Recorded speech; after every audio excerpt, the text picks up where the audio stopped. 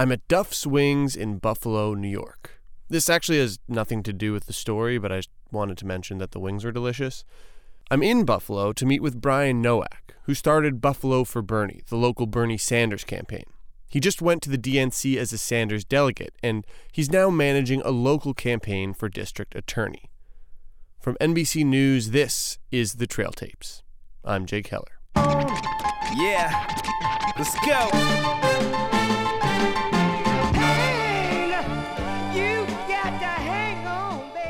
We caught up with Brian just before the DNC and figured we'd start with the most basic question.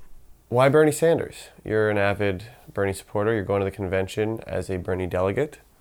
Why do you like the guy? He's somebody that has been consistent with his message for 30 years. He's relatively honest compared to other people that run for office. And he hasn't, I guess he hasn't been co-opted. It's the best way to say it. And it seems like a lot of people, when they get into public life, they lose sense of what got them started. Now, before you start thinking that Brian is some crazy Bernie bro, he's not. In fact, in a lot of ways, he's emblematic of the typical Sanders voter. He's young, white, college-educated, and he's new to politics. And like a lot of voters Bernie pulled off the sidelines, Brian got involved because sitting home and doing nothing wasn't working anymore. I tried cynicism. It was unsuccessful. And so, and recovering cynic. I don't mind without apology, Please tell me there are recovering cynic meetings. No, this is a one-person club. But he's also different from a lot of Sanders supporters. He's from a working-class family. He grew up in Buffalo's poorest neighborhood. And before the Sanders campaign? Well, before the Sanders campaign, I was running a convenience store in the neighborhood. I've got a bachelor's degree in history and education, and I just went right from college into working. At the 7-Eleven. At the 7-Eleven, yeah, and was able to move up there quickly, and the pay was better than a starting teacher. Which, that should really be an indictment of education in this country, that you make more selling Slurpees and hot dogs than you do teaching kids. Just a matter of a few $1,000s. Starting teachers may get mid-30s here, closer to 40 to run a convenience store. So nothing major, but it's the fact that it's more really it speaks to how we don't value our teachers. And you were telling me you still work shift at the 7-Eleven. Yeah, just once a week. For your health insurance? Yeah, pretty much to maintain healthcare. But just work Sunday nights there. And take me back to that moment. You're managing the 7-Eleven near you, or you were working at the 7-Eleven. Yeah. And Bernie Sanders declares his candidacy for president, and suddenly you throw your Slurpee down and say, I quit, I'm going to go work for this guy? Or how does that work? I had two of them. I just double-fisted them right on the ground. No, I was following him, Sanders, since he was elected to the U.S. Senate. So you're a politics wonk. Nah, wonk might be a step too far. Nerd. Maybe. You're interested in politics. Most certainly. I watch C-SPAN and not to fall asleep, But I was aware of Sanders and what he was doing in Vermont and how he got elected to the U.S. Senate. When you win 70% of the vote and you're calling yourself a democratic socialist, that's a big deal. The policy positions that he was advocating for the last 30, 40 years, those are the things that I see as the solutions to the problems in this country. That we keep gutting the public sector and we keep putting forward policies that don't share wealth with working people. It doesn't matter if you're conservative or liberal, left or right, Democrat, Republican. You can't have a market system that keeps creating new wealth and gives all of it to 1% of the population. At some point, people like me don't earn enough money to buy back everything that gets produced. It's a very straightforward, simple issue. If you pay working people like crap, how can they buy back what gets produced? People are like, meh. And you need to have something with profit sharing in companies where the minimum wage is a living wage, where you have a social safety net that's robust, making sure everyone gets health insurance. Universal daycare is a great idea, tuition-free public colleges, and this is stuff Sanders has been championing for a long time. So as soon as he announced, I pretty much said I know what I'm doing for the next year and a half.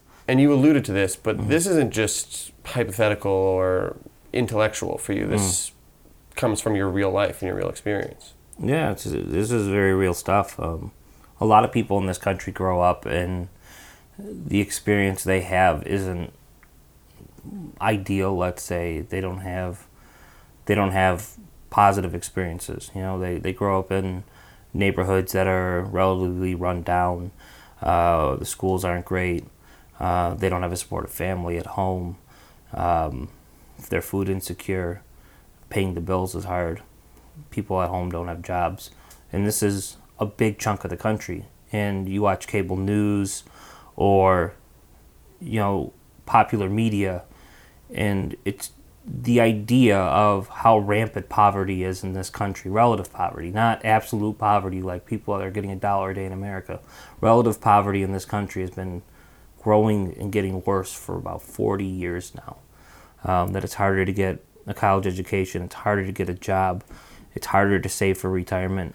I think my getting involved in this is something that a lot of people can do. You don't need to be particularly skilled to just get a group of people and say, hey, this sucks for us, let's do something about it. Brian has lived a lot of his life as an outsider. And when that poor neighborhood you grew up in is predominantly black and you're white, that outsider status takes on new layers. I think the biggest thing I got out of that was that the world's bigger than me, and that there's other ways to look at things, that there's different ways to solve problems, and being self-centered doesn't make sense as a survival strategy, It's working out for Donald Trump. What's that? I said it's working out for Donald Trump. Well, that's because he's part of the dominant race. But that's a whole different conversation. I don't really have much more to say, but beyond that, I think it just it gave me a perspective that a lot of people don't have, that you got to look out for other people. Some people get that through going to church, or they get it ingrained through, a sense of community in their neighborhoods. I just got it from, recognizing that what it's like to be in a minority group, in my own sense. Not that I know what it's like to be a person of color, because I don't. I just know what it's like to be a minority in certain situations, And I got that through experience and not through reading a book or, thinking about it. It's ingrained, and there's not words that I can put to that. I just get it. That's all I can say. Which is another reason Brian volunteered for the Sanders campaign. He wants to see more outsiders in politics. There's too many people that get political power in this country that they grew up in families where both parents were home. Everybody that was an adult was able to find a job. Transportation was never a challenge, and they make the rules for people that their experience is completely different. Oh, and another thing Brian liked about Bernie Sanders? Brian's also a democratic socialist. Like Sanders was asked, are you a capitalist? And he said, no, I'm not a capitalist. Right. Do I behave like people in a capitalist society would behave? Absolutely. But we bought tacos today. Man, good stuff. But I would say I'm a democratic socialist, that there should be a bare minimum for everybody. Something like a guaranteed minimum income. There's enough wealth in this country to provide a bare minimum for every person that's here. The problem is we throw it into a failed foreign policy, a mistaken foreign policy, stupid foreign policy endeavors. We throw money at the F-35 jet program. If we stop that one jet program, everybody can go to college for 23 years for free. That's one program that's not necessary, in my view. So in the sense that I say, yes, I'm a socialist, it's making sure everybody has access to health insurance and living wages, and something like college is tuition free, That's not Soviet socialism. It's not necessarily state socialism. It's something that's democratic. And post-Bernie, more people are now buying into democratic socialism. The Democratic Socialists of America, or DSA, reports that 200 people per month are joining their group. That's 4 times the number from a year ago. It isn't explicitly about we want to turn every single person into socialist. It's more about democracy. We want to have democracy not just in the political sphere, one person, one vote, but it's democracy in the economy that, everybody gets a certain number of dollars or a certain minimum baseline to meet their basic needs, because right, I think everybody gets a certain number of dollars might freak a few people out. But no, it really, but the idea of democracy in the economy is one of the big things that people that call themselves socialist or democratic socialist champion. It gets more wealth in the hands of regular people and working people. That, it isn't about everybody's going to work for $8, $9, $10 an hour for somebody that owns a Fortune 500 company, and if you stop working for 5 seconds, you're screwed. I mean, you can't have a free and honest functioning democracy when you have so many people in poverty. You need to have something in a program and an approach to governing that does its best to eradicate poverty. That way everyone can really participate in the democracy. And as Brian says, DSA's mission is tied to the future goals of the Sanders Revolution. It's not about building a third party necessarily, but focusing on local races, staying involved, and fighting for the issues that matter to them.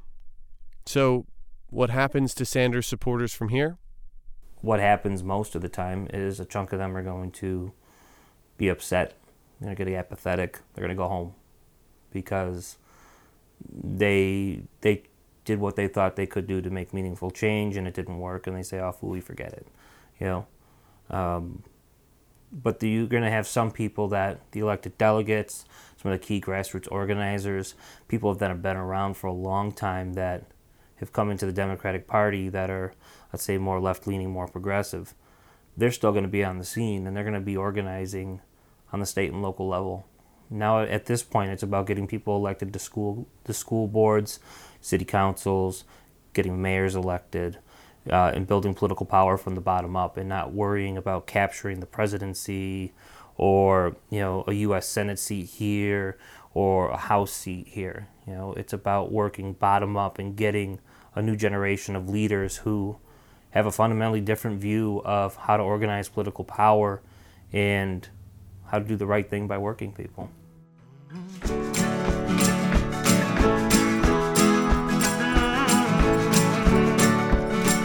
That's the show. Thank you again for listening. We are going to keep producing these all the way through the election, so really appreciate you sticking with us. This episode was produced by myself and Rebecca Davis. I edited the episode. As always, our intro music is by Shad and DJ Tilo, and our closing music is by Hey Rosetta and Yukon Blonde. I'm still Jay Keller. Thanks for listening.